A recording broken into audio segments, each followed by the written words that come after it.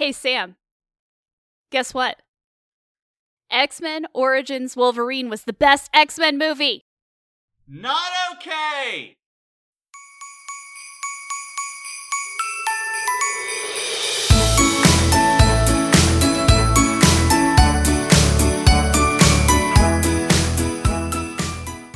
Welcome to the 13 Days of X-Men, Monkey Off My Backlog's second annual holiday limited series. I'm your host, Tessa, and with me is the Gabby to my Laura, Sam. Does that make Nigel Jonathan? Joining us today is Nigel of the Hyperfixations and Nanny Ogg's Book Club podcasts. Thanks for joining us today, Nigel. Hello. Oh my god, I nearly fell off my chair. Hello. The problem with being as short as I am is falling off a chair is a serious thing. I am so happy to be here today to talk about Night Watch. Wrong podcast! What do you mean? This is Nanny Ogg's Book Club, right? You're here and Nigel's here and I read Night Watch. This pays off in about 2 years. This joke has a payoff. Last year, because movie marathons are a holiday tradition for us, we watched 9 Fast and Furious movies and released 9 podcast episodes over 9 days. This time, we're raising the stakes by watching the 13 movies in the Fox X-Men series. This is episode 10, 2017's Logan.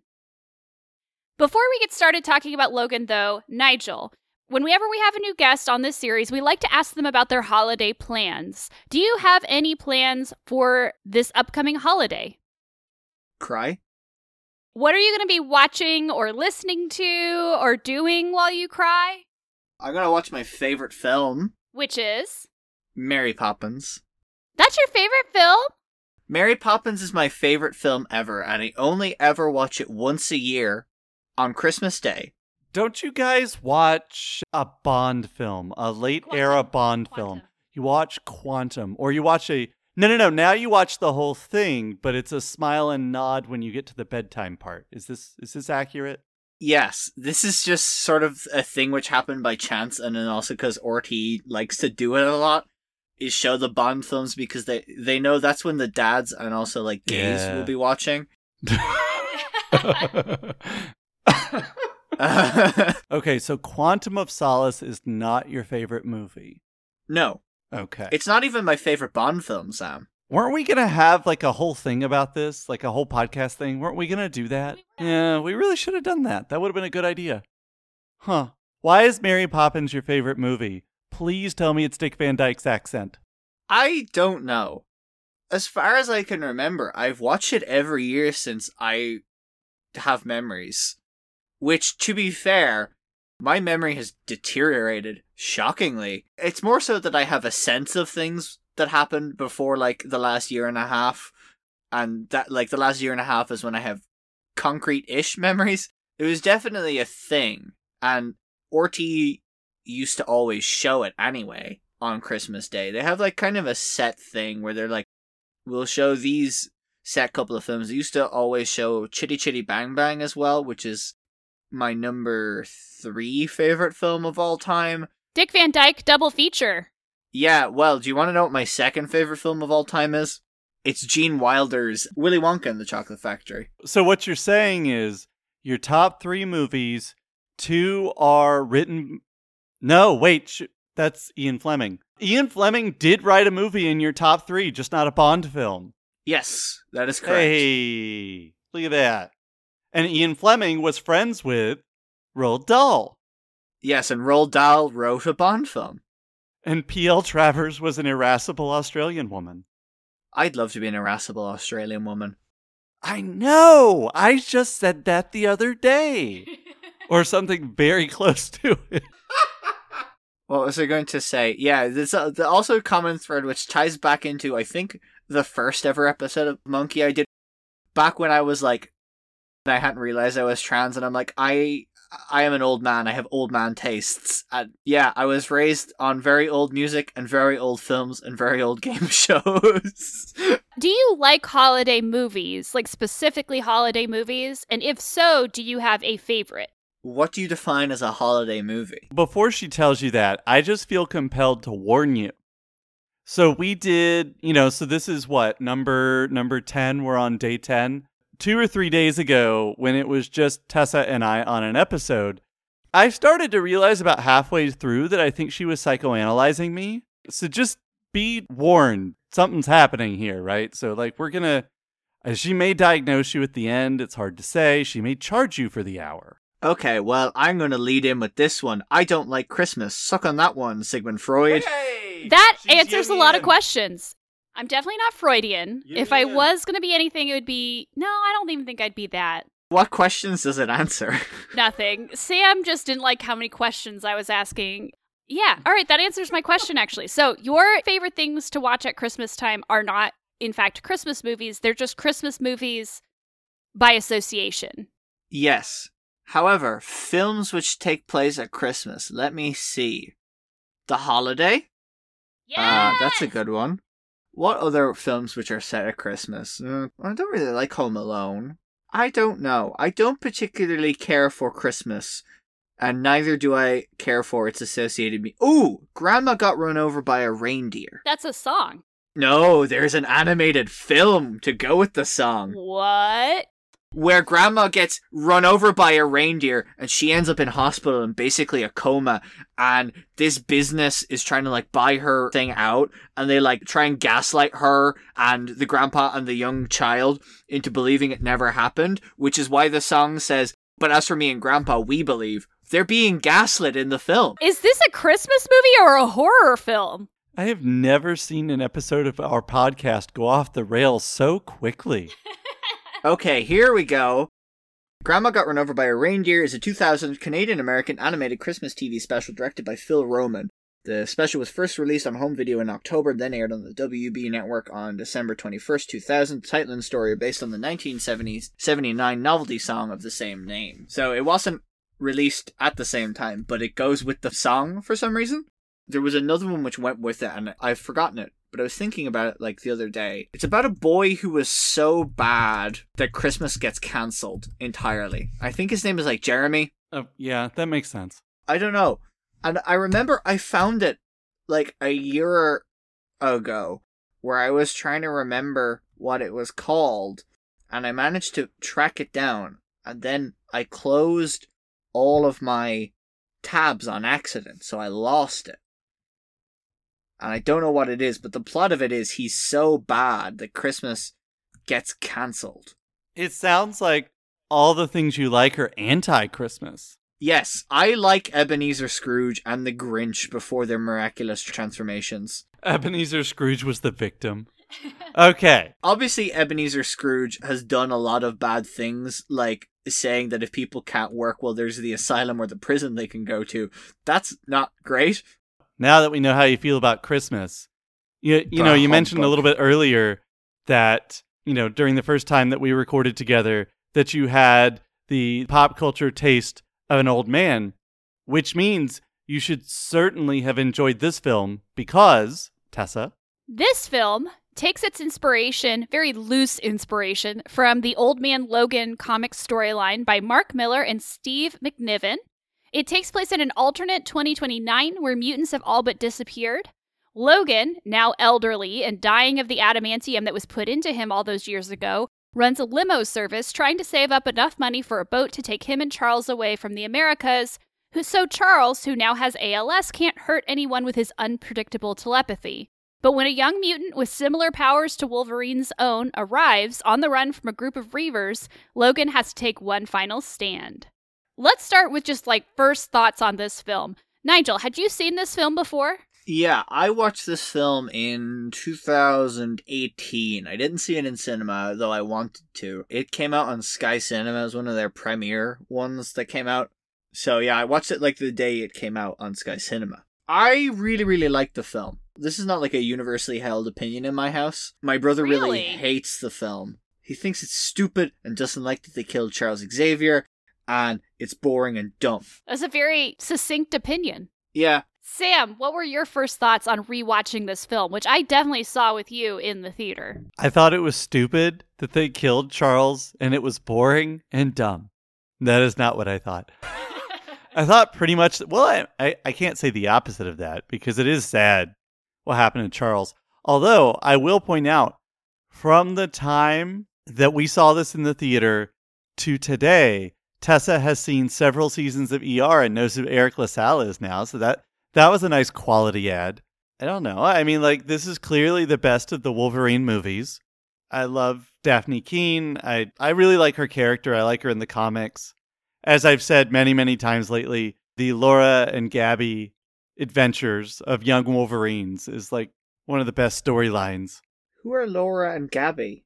So Laura is X-23, Daphne Keene's character in Logan. In the comic book, she is cloned at one point, so there's like another clone that's named Gabby. So there's Laura and Gabby, and they have a pet Wolverine named Jonathan.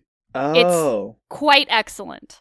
So Laura and Gabby live in an apartment with Jonathan, which we've come all the way around, right? A human named Wolverine and a Wolverine with a human name. And so Laura and Gabby and Jonathan live together. Gabby has one blade in each hand, because Laura has two. And so Gabby has one. And Logan, checks in on them every so often.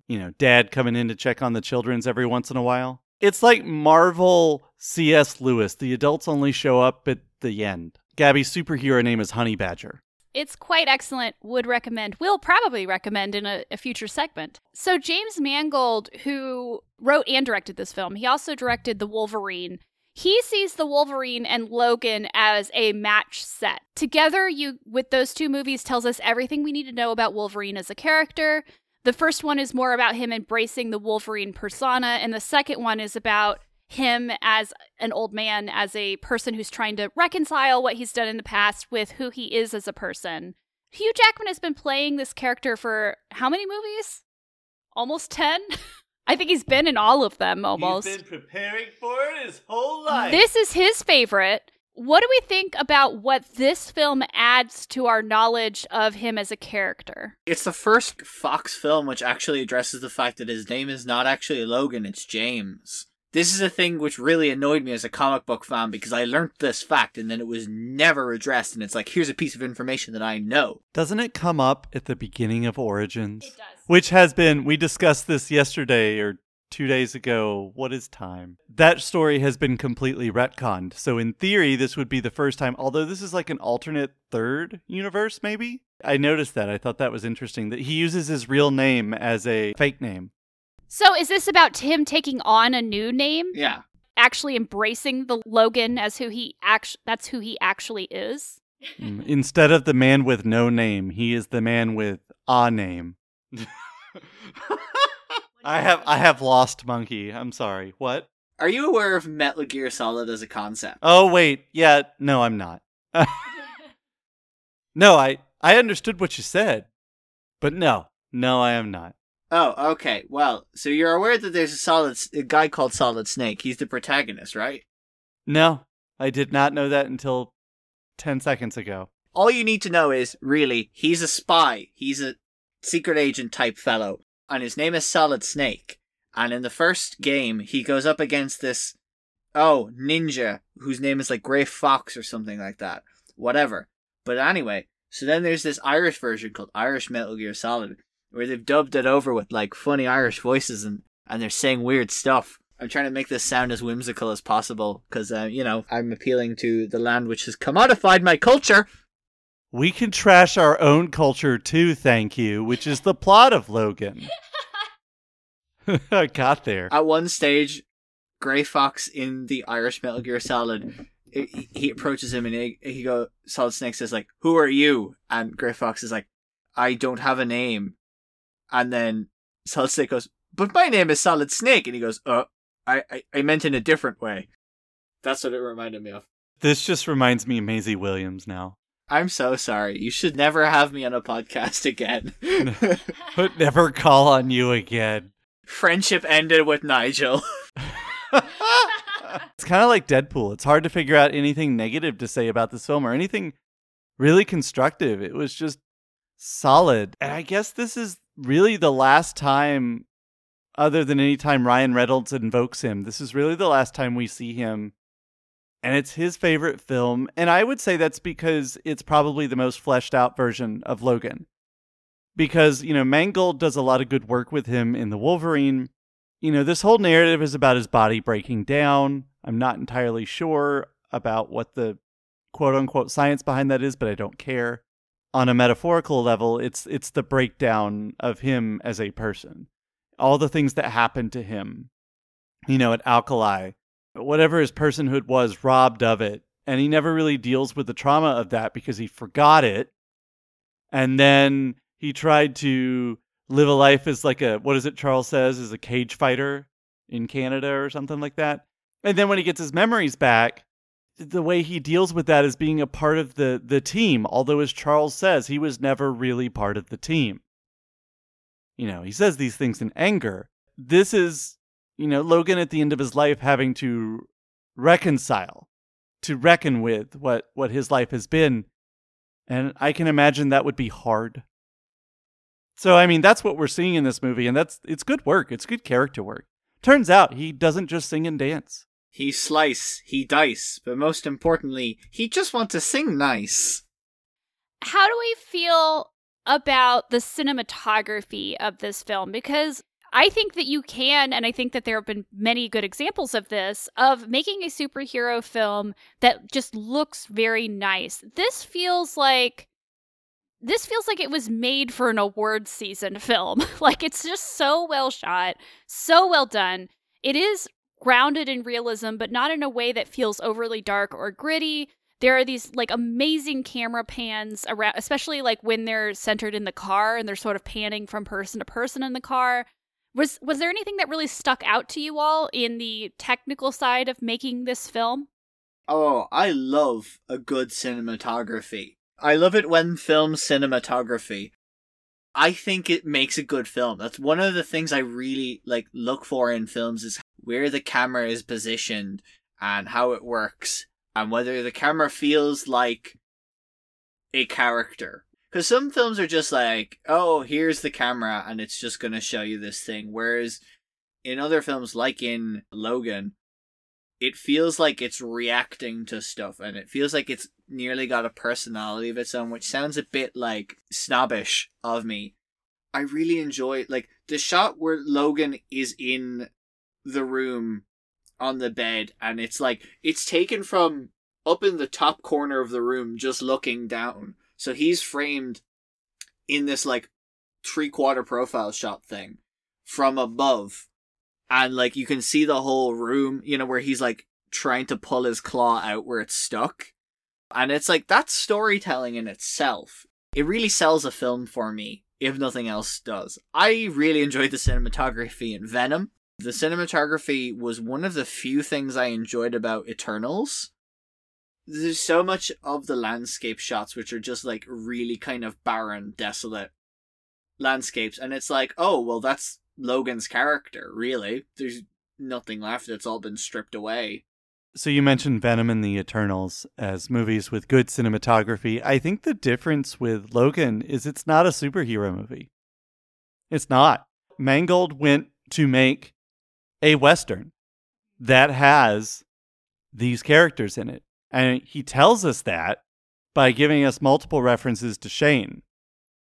And, there's that scene where Charles talks about, he's giving Laura the lesson on Westerns on the TV. So, we're told that. Mangold gives us a point of juxtaposition where he says, remember how the scene in X-Men Origins Wolverine was with the family in the farmhouse? Let me show you how that really works. So I think this is Mangold setting out to very specifically pivot away and do something different and do something meaningful in the spirit of Westerns, which are known for, if nothing else, this cinematography work. That was actually something I was going to ask both of you, this is clearly a very Western style film. The landscape, which this was shot mostly in New Mexico, with some places a little bit further north in the desert. That's a very common place for them to have shot Westerns back in 50s and 60s when they were doing a lot of those. Logan doesn't carry a gun, but he does have a lot in common with the old gunslinger type character, right? He's at the end of his life, but he's like killed everybody who's ever come against him, but there's these new threats and there's this new person. How do you feel like he did as far as creating like a Western?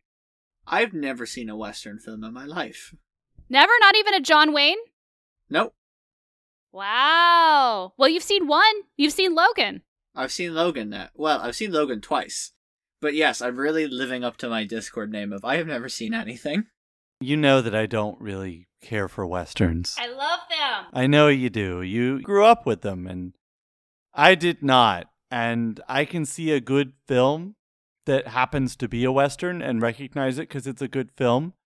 But it's not a genre that I'm going to seek out on my own. You know a good film when you see it, and this is an example of that. There's only really 3 characters in this film that we've seen before.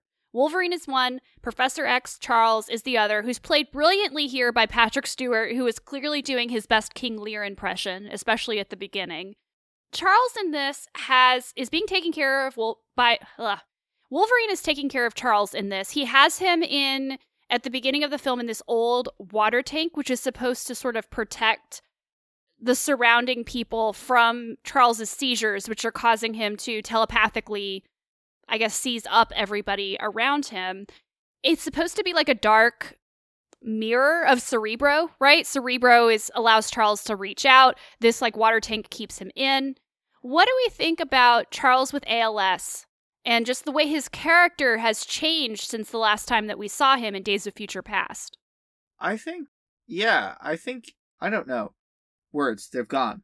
I had them in my head. It's really interesting because kind of like Professor X in all of the previous films kind of had this one note role where he didn't really do much. He kind of just like was there because the whole focus was the team and what the team were doing. And yeah, sure, he had this relationship with Magneto, which, you know, was established really, really fantastically by the interplay between Sir Ian McKellen and Sir Patrick Stewart in like the early 2000s. But he didn't feel central to those films. And neither, weirdly, did he feel central to the reboot trilogy, where we got to see how Magneto and Professor X met. So I don't know. Like, it's because you've given him a change of pace, and they've definitely given him more pathos, which it supports my theory, which is that there's 2 actors that I know of out there. Sir Patrick Stewart is one, and Peter Capaldi is the other, which are people where you could give them literal just a page that was covered in sewage, and they would turn it into a beautiful performance. Like you said, like King Lear, the bit where he's like, who knows who I am, and the fool says Lear's shadow, like this is Charles Xavier's shadow, at least until they flee from, what's the man's name, the man with the robot hand? Pierce, yeah. A bit on the nose, that one. I think this film, to me, is a Shakespearean drama for all the characters involved, really. Are you saying that Peter Capaldi can act using a script with sewage on it because Malcolm Tucker is that? I was thinking more so of Doctor Who, where you like the speeches. But yeah, also Malcolm Tucker. Right, because that's what comes out of his mouth. You see. Yeah. Yeah, that's why there's sewage on the page when they hand it over to the doctor. Yeah. See, that's what I was thinking when you said that. So we're going to see Charles one more time. And kind of knowing what that appearance is like and adding to it all the appearances prior, it kind of makes me think that Patrick Stewart, I feel like somebody is doing this with purpose. Whether it's him acting or somebody doing the writing. But you look at this Charles Xavier and think, was he really any good for them in the end? He was kind of an egotistic jerk who was very patriarchal and condescending. And I mean, that's just what he did to Jean Grey. There's everything else that he's just kind of a jerk. He just seemed nice when he was doing it. And so, in this age of, as is the way with most old white men, though. Well, yeah. I mean, I was going to say, like, even if he does have this condition, ALS, he still is stepping into senility. And that is very common. And it's not out of nowhere that kind of bitterness and anger that we see him direct at Logan, none of it ever comes out of nowhere with people. You know, I think about with my grandfather in his very last days. Nicest man you've ever met, but he started saying these mean things right at the end, and it's just, it doesn't come from nowhere. It was sad. The saddest thing was to know that that was in there all along. You don't want to know that about people. You want to think of somebody like Charles Xavier as a good person, and then to hear that leak out at the end, it makes you think, he always had these things in his head. So it's sad, but that's the thing about King Lear, right? Like, the quote-unquote madness doesn't just come out of nowhere, and we know this. Yeah, it's because no one, like Charles Xavier, no one ever really challenged him. Like, yeah, he was against people, but it was like... Yeah, except for Eric. It's almost like he's a worse person if he doesn't have Eric. Yeah, but also, like, apart from their interactions, the only real challenges that he gets is like, you know, we're going to destroy the world with X plot, you know? And so, by virtue of him putting this team together, he seems noble because he's prevented the destruction of the planet, or whatever the comic book storyline is. Exactly. The other thing we learn in this, although it's never directly said, it's heavily implied, and this is something that happens in the Old Man Logan comics. That he killed them. He killed them. He killed the X-Men one night, probably on accident, probably a seizure, right? And I think it's so beautifully done by James Mangold. There's no flashback. There's no, like, obvious confirmation of it. It's just there in the room with them and him and Logan. It's just there in the room with him and Logan at every point in their interactions. Yeah, the thing is, as well, is that, like, it probably would have happened to Logan, too, were it not for his healing factor, you know? Yeah. Like, Charles Xavier probably would have killed Logan if he didn't have a healing factor that basically made him immortal, you know? So he has to live with, like, this guy, whether intentionally or not, tried to kill me and killed all of my closest friends. Talk about the greater good. I hate this. It feels like we're doing a character assassination. Yeah, To himself. he did it to himself. I've never liked Charles, so for me, I think this is the best version of him. And again, like you said, Patrick Stewart, just so good with this. I will say, this pairs really nicely with his reprisal of Picard in the Amazon Yes. Picard series, because that's another one where it's like, he's picking up a legacy character and then going like, well, did I really do any good? You know, like, where he's summoned in front of the tribunal and we get the one F-bomb in the entire series where it's like, I didn't fucking help them. I just love it when you say, whenever you mention the name of an American property and in the service or channel that you watched it on, like, you what? I mean, to be fair, I think you can still get, no, maybe you can't anymore.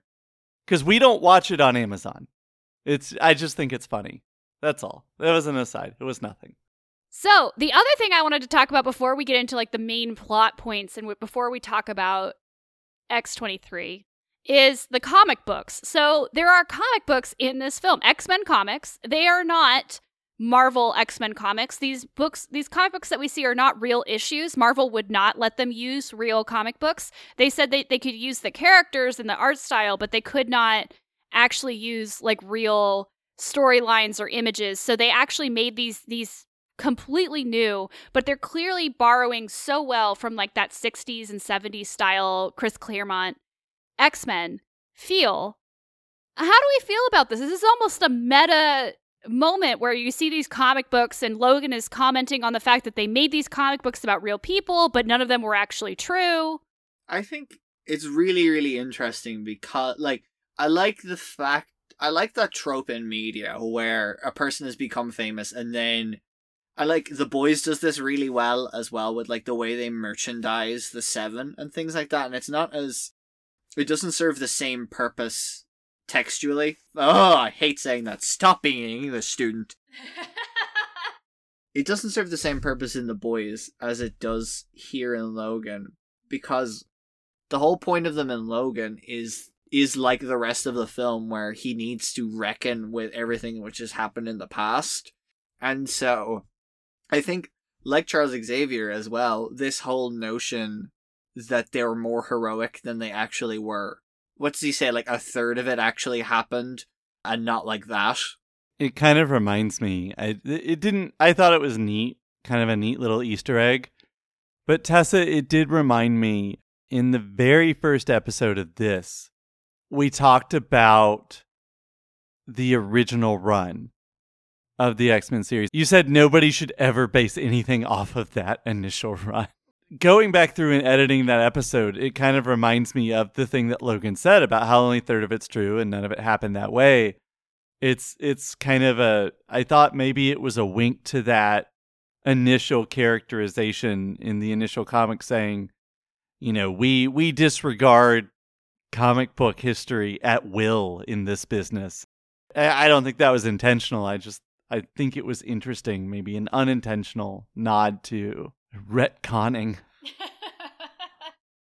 Although in this case, he claims that it's not real, but who's to say? Textually, Nigel, he could be an unreliable narrator at this point. We are presented with a document. He is the one who interprets it. Should we trust him?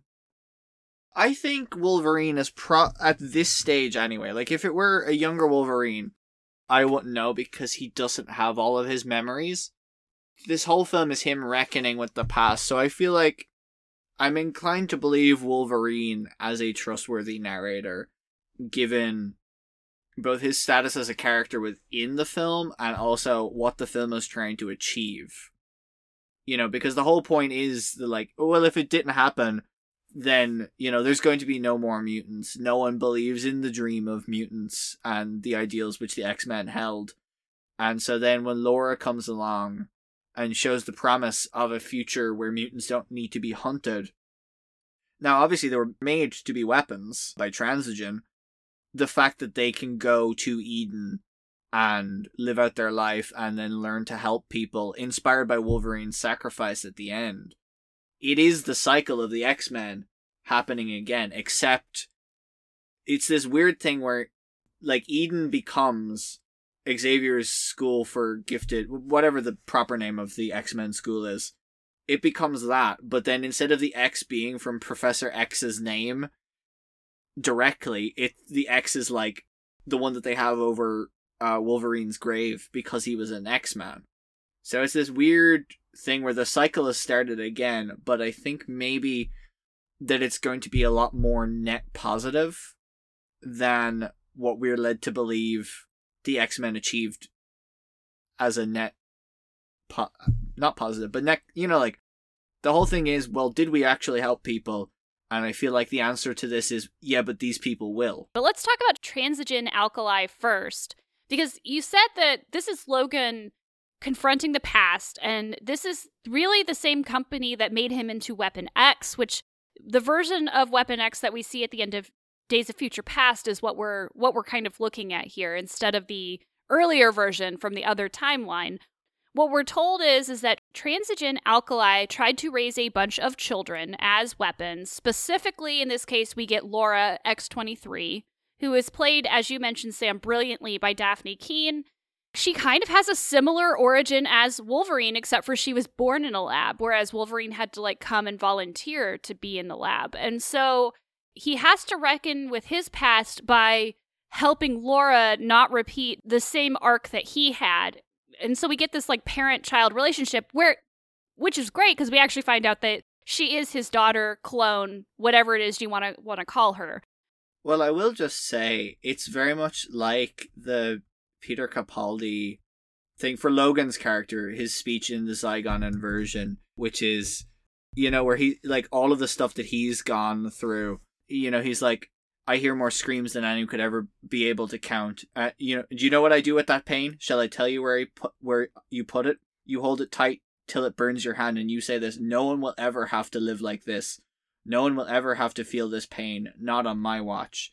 So I guess you could make the argument that Wolverine needed to go through all of this as a kind of metamorphosis, so that then I keep going to call her Daphne alternately.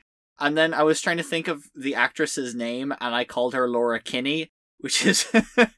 I think maybe this isn't a Wolverine film. Maybe this is an X-23 film. And not like in an origin story sense. It's just like Wolverine needs to have gone through all of the things he did so that she doesn't. I mean, come on, the place is called Eden, for Christ's sake. Pun not intended. You know, it's this idealized version. The fact that they're brought up to be weapons and they can break free of this, you know, while they're still children. And they can still learn. And they don't have to go to an old white man who's basically kind of a trust fund person. Is X-23 a mutant version of Black Widow? Isn't what they're doing in this movie a lot like the Red Room, but with eugenics and genetic tampering? Because that's the thing, right? Like, they're training these children to be soldiers. And I just started thinking about it. Like, there's a lot of similarities between this and the Black Widow movie. What is it with Marvel and child soldiers? It's true. Because we get, her name's Gabriella, the nurse who saves her from Transigen Alkali. And, like, all the nurses break out all these kids, right? And they're all supposed to meet in this predetermined area in South Dakota. When she puts together this, like, PowerPoint video presentation for Logan about what happened, she says in the video, it turns out children don't want to kill. Like, you can't raise them without a conscience, right? Like, they will actually try to find a way out of it. And we see this disturbing image of a child committing suicide, basically, rather than be part of this Weapon X program. And it's really interesting to compare those two. Because with Black Widow, it's like, well, all these girls just want to survive. It's definitely like, you've got the nature versus nurture thing going on, and then survival versus, like, I don't even know what you'd call it, because it's not really want. Because they've proven that, like, I think that's what you get down to at the core, is that, like, is humanity a thing? Because then we have the scene where Charles is talking to Laura about the cowboy film in the hotel, and literally the cowboy film is like, it's an awful thing to live with a killing, you should never do it. Like, that's the whole thing.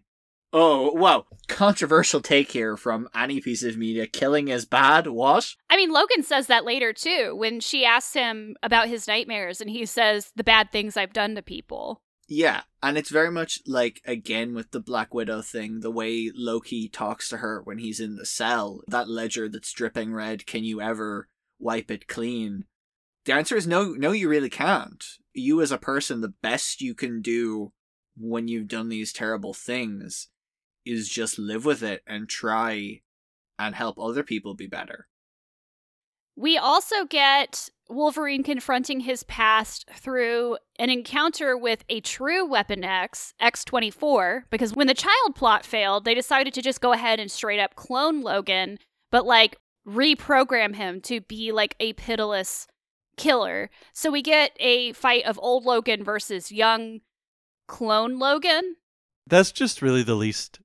It's not good. I don't like it. I wish they had not had it in there. It's not necessary, like The Irishman. The movie. The movie. I realized that when I said it out loud. No, it didn't need to exist. It's a good thing I'm not a man. It's like, oh, look, we can de-age Logan. Okay, great. That's not a reason to make a movie, and it still wasn't when Scorsese did it. There you go. Now I'm done. It's definitely the least interesting part about the film, but, like, something needs to happen in that third act, because, like, kind of the guys from Transigen, you're nearly kind of bored with them, and they're very, very ineffective, despite the fact that they're led by a man with a robot hand, which I think that's so cool. I have no idea why. I'm like, he's got a robot hand, and that is really cool. We can only watch them get destroyed by X-23 so many times. Is that what you're both saying? Kind of. Like, as good as it is. But I think the setup that happens when Charles gets killed, that's the pinnacle of what the clone of Logan makes. And I kind of, like, fully expected it because of the way they kind of talked around it in the video Gabriella made, where they're like, we're moving on to something else, and the way Richard... I had forgotten Richard E. Grant was in this film. Richard E. Grant is my favorite actor of all time, and I had forgotten he was in this film. The way they talk around it, I was like, oh, it's just another Logan. But the whole setup where Charles is kind of like at a nice copacetic stage with Logan now, and he thinks it's him up until the minute where he gets killed, and he dies believing nearly that it's Logan that's killed him. Because, like, at the start of the film, he wants Logan to kill him to put him out of his misery. But now that he's found Laura, he's got something that makes him want to be better. You know what would have made this better, Tessa? Get rid of Caliban. Don't need him. Hey, I like hold on. Caliban. Get rid of Caliban. If you do that, you can put this into the first act so it makes sense, right? You can, like, foreground it or background it. And then in Act 3, you can foreground, instead of X-24, every time you say every time you say it, I'm like, it's a roving band of alkali. But no, you're saying transigen, and I get that. Basically, they contract a roving band of Hulk brothers. That would have been so much better. Like, we don't need Caliban. We just need a Hulk subplot. That would have worked. Stephen Merchant as a Hulk. We could have just had Stephen Merchant, because I do like Stephen Merchant, and I think he makes some really interesting choices playing Caliban, but Caliban is really a plot point. He's not... Gervais could be the... He's just the way that they find Logan and Laura. He's not really developed all that much as a character. This is one of my things about this film, that everyone, like, acts the ever-living out of this film. This is a film where everyone knows what they're doing. I don't think there's a single bad performance in this film. Maybe you could count X-24, but that doesn't really count. Because the CGI is a bit Uncanny Valley and stuff. Yeah. I think Caliban, as a mutant, like, is really, really interesting, and I wish they had done more. Because his whole power is literally just the ability to sense mutants. And this is hinted at, you know, like, that he used to work with Transigen when he gets captured by Pierce, where he was basically used to turn on his own people and, you know, sniff them out. Also, they tie it to, like, he was originally from the Morlocks, which is a great part of the comics. Yes. Just little sewer people. I love them. We talked about this a little bit with Lazi. The Morlocks represent a really interesting subsection of mutants, because even within the mutants as a community, there's a lot of division, because some mutants can pass, right? Like, Professor X can pass. Logan can pass. But someone like Caliban or Mystique or Nightcrawler, they really can't pass at all. Well, and Mystique kind of she can. kind of can. The point about the Morlocks is that the Morlocks have to live in the sewers because they're the people who can't pass. They're the people who have been literally relegated to the bottom because they can't appear normal, right? They can't appear as non-mutants. So I think that's interesting too, and it would have been interesting to know more about that. Like, is that the motivation for Caliban turning against other mutants? I don't remember this from any of the comics. Like, him being allergic to sunlight, is that a thing in the comics? Yes. Oh, okay. I was like, because in my head I had no reference point from this, so I was like, it's a really interesting decision they've gone with to make him basically a vampire. Well, a lot of people with albinism, which is what he has, are semi-allergic to the sun or burn really easily. So maybe not quite as dramatically as he does in that scene, but it is something, like, most people with albinism have to stay out of the sun in one way or another. So yeah, it makes sense, but just as dramatic as it is, it makes him seem like maybe it's played up by, you know, the mutation in his genes and stuff, but I don't know. Like I said, I think the character's fine. I think you're right. Everybody is doing a great job of acting in this film. I guess what I'm hearing, and I'm just reminded because we're talking about the albinism straight up, is that is one of those disabilities that is almost always coded as villainous, right? This guy worked for them and is going to work for them again. Like, he was trying to... We discover toward the end of the movie that the reason he's living with Logan and Charles is atonement. He is trying to make good. The way his character dies at the end, it's a final act of atonement. But you really can't escape the fact that disfiguring disability equals evil, and it's something they did in this film. It's not blindingly obvious, to pun slightly intended, but... Well, it's also supposed to tell us that he's weak and that he's not able to perhaps have the moral fortitude that someone like Logan would have. It also reminds me of, what's his name? Whale. He's a DC character who's albino. from Black Lightning. Black Lightning. Yeah, Josias Whale. The main villain of Black Lightning also has albinism, and it's definitely played up as a feature of his villainy in that way. Like, this is probably a thing which is readily acknowledged by people who've seen the show, but it's really weird to me to find out that the villain of a show which is about, like, black empowerment is a person whose disability is that their skin is extremely pale. Right, and it's a big part of his character because he is black in the sense that he is ethnically African American, but he has albinism, so his skin color is white. And so that's like a big tension between him and a lot of the characters on the show, which can read as interesting and it can also read as problematic, depending on how you look at it. Do you remember in the Da Vinci Code where they also coded a person with albinism as an evil, sadistic serial killer? I haven't read that or seen the movie, but Sam is nodding at me that it's true. Paul Bettany played him. Yep. Paul Bettany. Right. He was being commanded by Sir Ian McKellen. Whose character in Marvel is now an albino version of himself. Yeah. Oh, please, can we talk about something else now? I'm sorry I did this. Yeah. I'm sorry, every time I come on the any podcast, it just rapidly gets derailed. It is fine. We always come up with such interesting things to talk about, though. The last thing that I want to talk about before we move on to talking about the new characters and then the astonishing facts is kind of circling back around to when we talked about parents and child relationships in this. To me, the fact that we get Professor X, we get Charles, Logan, and Laura, there's supposed to be like a continuity there. Like maybe Logan can be a better father to Laura than Charles was to him. I'd said this to Sam as we were watching the ending of this film when the children are hauling Logan up the cliff and it's just like this camp full of children right in the woods. Like I said to Sam, I'm like, this is Gen Z or Gen Alpha, whoever comes after them. Like these are like the people who have to like, after we've ruined the planet and all of us old people are dying off, they're the ones who have to like figure out what to do. Like to me, this movie was ultimately kind of hopeful, even though it was very uncompromising in its brutality. I mean, it is rated R.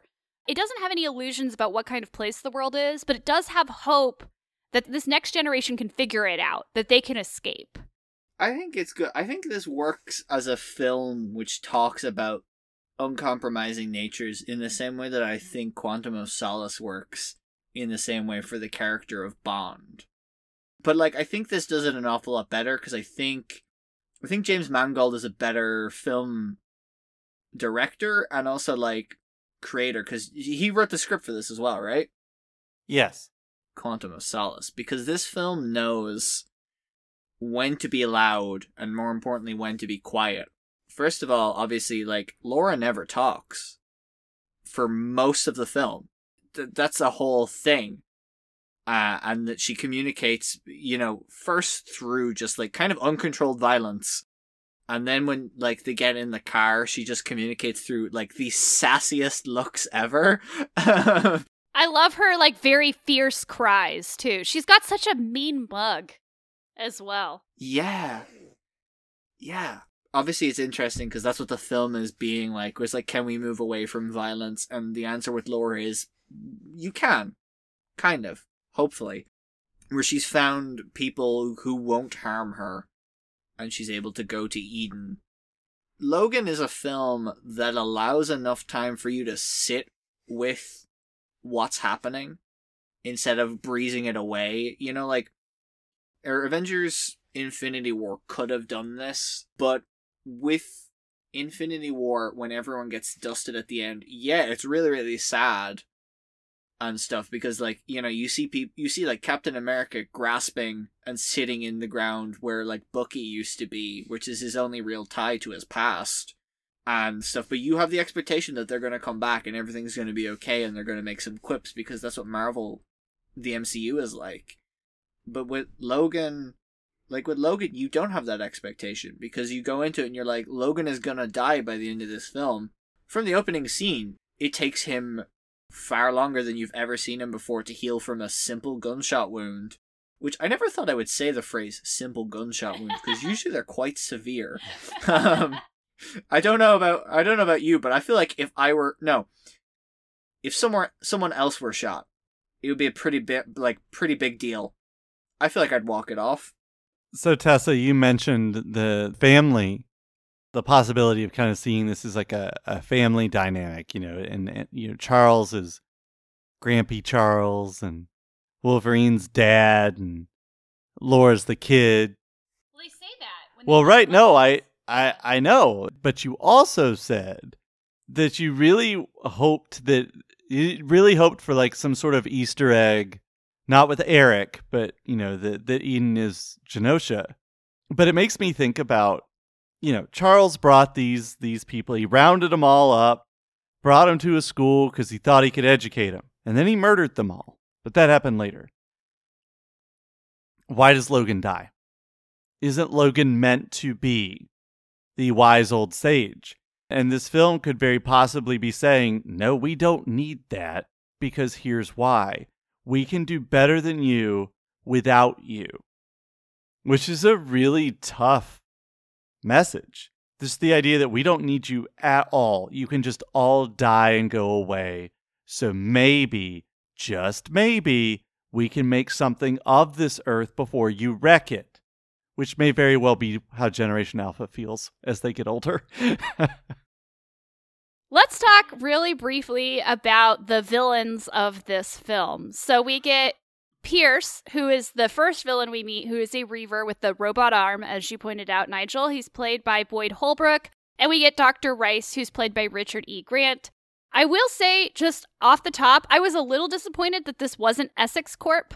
I get why James Mangold didn't do that. He wanted to make it very clear that these were the same people who had done what they had done to Logan and now were doing the same thing to these children. What was teased at the end of X-Men Apocalypse was that Essex Corp was going to make X-23. And so I was a little sad that we didn't get to see Richard E. Grant play Mr. Sinister. I would have been super happy about that. But otherwise, what did you think about Pierce and Dr. Rice? I mean, I thought Pierce was your kind of standard superhero film villain, really. I wish we had seen more of Dr. Rice, mainly because he's played by Richard E. Grant. Because he can do menacing. He can do menacing so well. I wish there were a stronger villain that's a human in this film. Because the real villain of this film is time and the actions of your past. They are not strong villains, but they don't need to be. So that's good that they're restrained in that way, I suppose. I agree. So I do love a good villain, but honestly, I thought that this was really good in the sense that most of these people who do these things are very mundane. Like, they're just people, but they do horrible things, like in the name of science or eugenics or whatever. And so I thought that was actually kind of interesting, like the idea that this is very dystopian, and it's very like the enemy are just like these people who have power, and we're the ones who don't have power. I also just wanted to quickly shout out Eric DeSalle, who plays Will Munson, just because, as Sam mentioned, I've been watching a lot of ER, and Eric DeSalle is a wonderful, wonderful actor. I loved the little family and Logan helping them with their water, even though it ended up being very tragic. I enjoyed a lot of those moments in the film. Let's talk about astonishing facts. All right, here's some astonishing facts about Logan. So as I mentioned, at the end of Apocalypse, Mr. Sinister is teased. In the commentary for Apocalypse, Bryan Singer said that Mr. Sinister would be in the post-credit scene for Logan. James Mangold said nope. I enjoy that because anytime that Bryan Singer gets noped by someone else in the franchise, it's very enjoyable.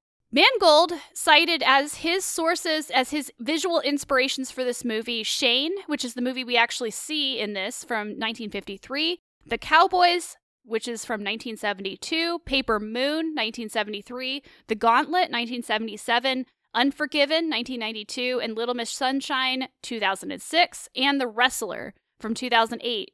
He also said that there's a lot of the Dark Knight trilogy in this film, which I can see, like the idea that it's grounded, but I don't think this film is... I think this film is more brutal than it is dark, if that makes any sense as a distinction. This is funny that you mentioned, Nigel, that you could give Patrick Stewart anything and he would be able to act anything out of it, just give this wonderful performance. Because when Mangold told Patrick Stewart that they were going to watch Shane, that was going to be a big visual point, Patrick Stewart said, "Oh, I've got this," and entirely improvised that scene where they're watching Shane in the bedroom of the Oklahoma City hotel. No. When he talks about how that was one of the first memories he had at a theater as a child, that's all real. He's talking about his own childhood and how he went to go see Shane in a theater as a child, how his mother took him. Oh, I didn't know that. What the Yeah. Ah. Patrick Stewart, stealing our hearts yet again. Hugh Jackman has stated in an interview that the only way he would ever reprise his role as Wolverine is if a crossover between Deadpool and Wolverine happened. I love that Hugh Jackman is so supportive of Ryan Reynolds. They're best friends. While auditioning for the part of Laura, Daphne Keane asked director James Mangold if she could improvise her lines. After Hugh Jackman started his dialogue, Keane interrupted him by yelling at him in perfect Spanish, something that was later included in the finished movie. So the fact that Laura speaks Spanish in this movie is Daphne Keane. It is all Daphne Keane, her performance there. Hugh Jackman also said that she straight up attacked him during the audition, and that's when he knew that she was going to be Laura. Incredible. The samurai sword that was presented to Logan and the Wolverine can be seen in the smelting mill where Logan and Charles are hiding.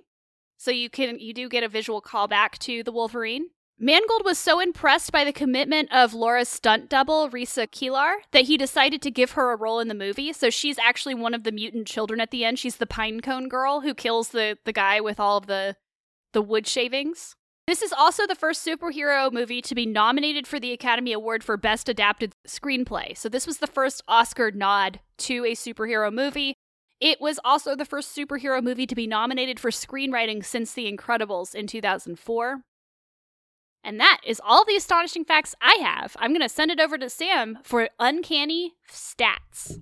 I mean, I said earlier that I don't think it's a superhero movie, so I'm sure that's the distinction people made when they sucked it up and voted for this to get it nominated. Yeah. As promised, I am going to compare this movie to Deadpool's budget and box office. So as remember, Deadpool was given the paltry, by big budget superhero standards, $58 million budget. This movie, Logan, was given $97 million. Still less than the mothership entries into the franchise. As you'll recall, Deadpool, made substantially more than its budget, twice over. $132 million opening weekend domestic. Logan, much like the Wolverine, did not make its budget back in the first weekend domestically. It's $88.4 million out of a $97 million budget. Now, as we always say, if the domestic returns aren't great, the movie may have good international returns or a long tail. Now, Deadpool had everything. It made $782 million. It really was the perfect storm of a movie. Logan, more respectable, $619 million. Still, many times over its budget, but not the best return on investment. That is still Deadpool. The top 5, the weekend that Logan came out, obviously Logan, which displaced Get Out. Third place was The Shack. People saw that movie. Fourth was the Lego Batman movie. And number 5, another franchise movie, John Wick 3. Parabellum. It's funny that you bring that up. I was going to mention earlier that a lot of the action sequences, like the long shot action sequences in Logan, remind me of the first John Wick movie, which came out 3 years prior to this one. In my all new, all different segment, I have 2 recommendations if you are interested in reading some comics that feature some of these characters or themes. So the obvious one to recommend would be Old Man Logan, which is a brilliant post-apocalyptic story. I mean, I do recommend it. However, I almost don't think this is the comic that this film is based on because there are so many differences beyond the idea that Logan is an old man. That's just something to think about, but I do recommend it. I'm recommending 3 things. I have 3 recommendations. I recommend X-23 Volume 2, which is written by Marjorie Liu. Those of you who read comics will know that she wrote Monstrous. And so I definitely recommend it. It's a one-shot. It's very, very good about X-23 Laura. And then I also recommend All New Wolverine, which is the collection that Sam was talking about near the beginning with X-23, Gabby, and Jonathan. All right, it is time to say goodbye to one grumpy old super soldier and say hello to another. Because Cable. Yeah, because Cable's tomorrow. Nathan Summers. Nathan coming Summers. soon.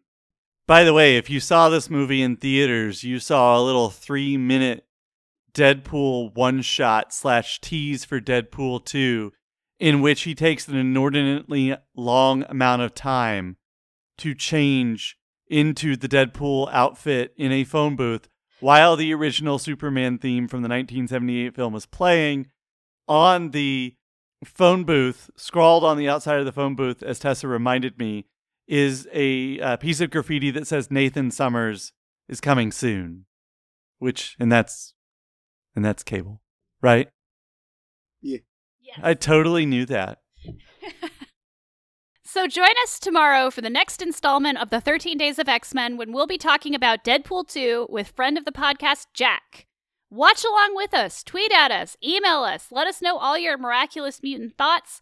Follow us on Twitter and Instagram at Monkey Backlog. Email us at monkeyoffmybacklog@gmail.com. Visit our website, monkeyoffmybacklog.com. Nigel, where can people find you on Twitter and in their headphones? You can find me on Twitter at SpicyNigel, where what have I tweeted about recently? I've tweeted tangentially about Squid Game, which is a show I watched 2 episodes of. Also, my hot chocolate reviews. Also, about Pokemon, which is a thing I haven't seen.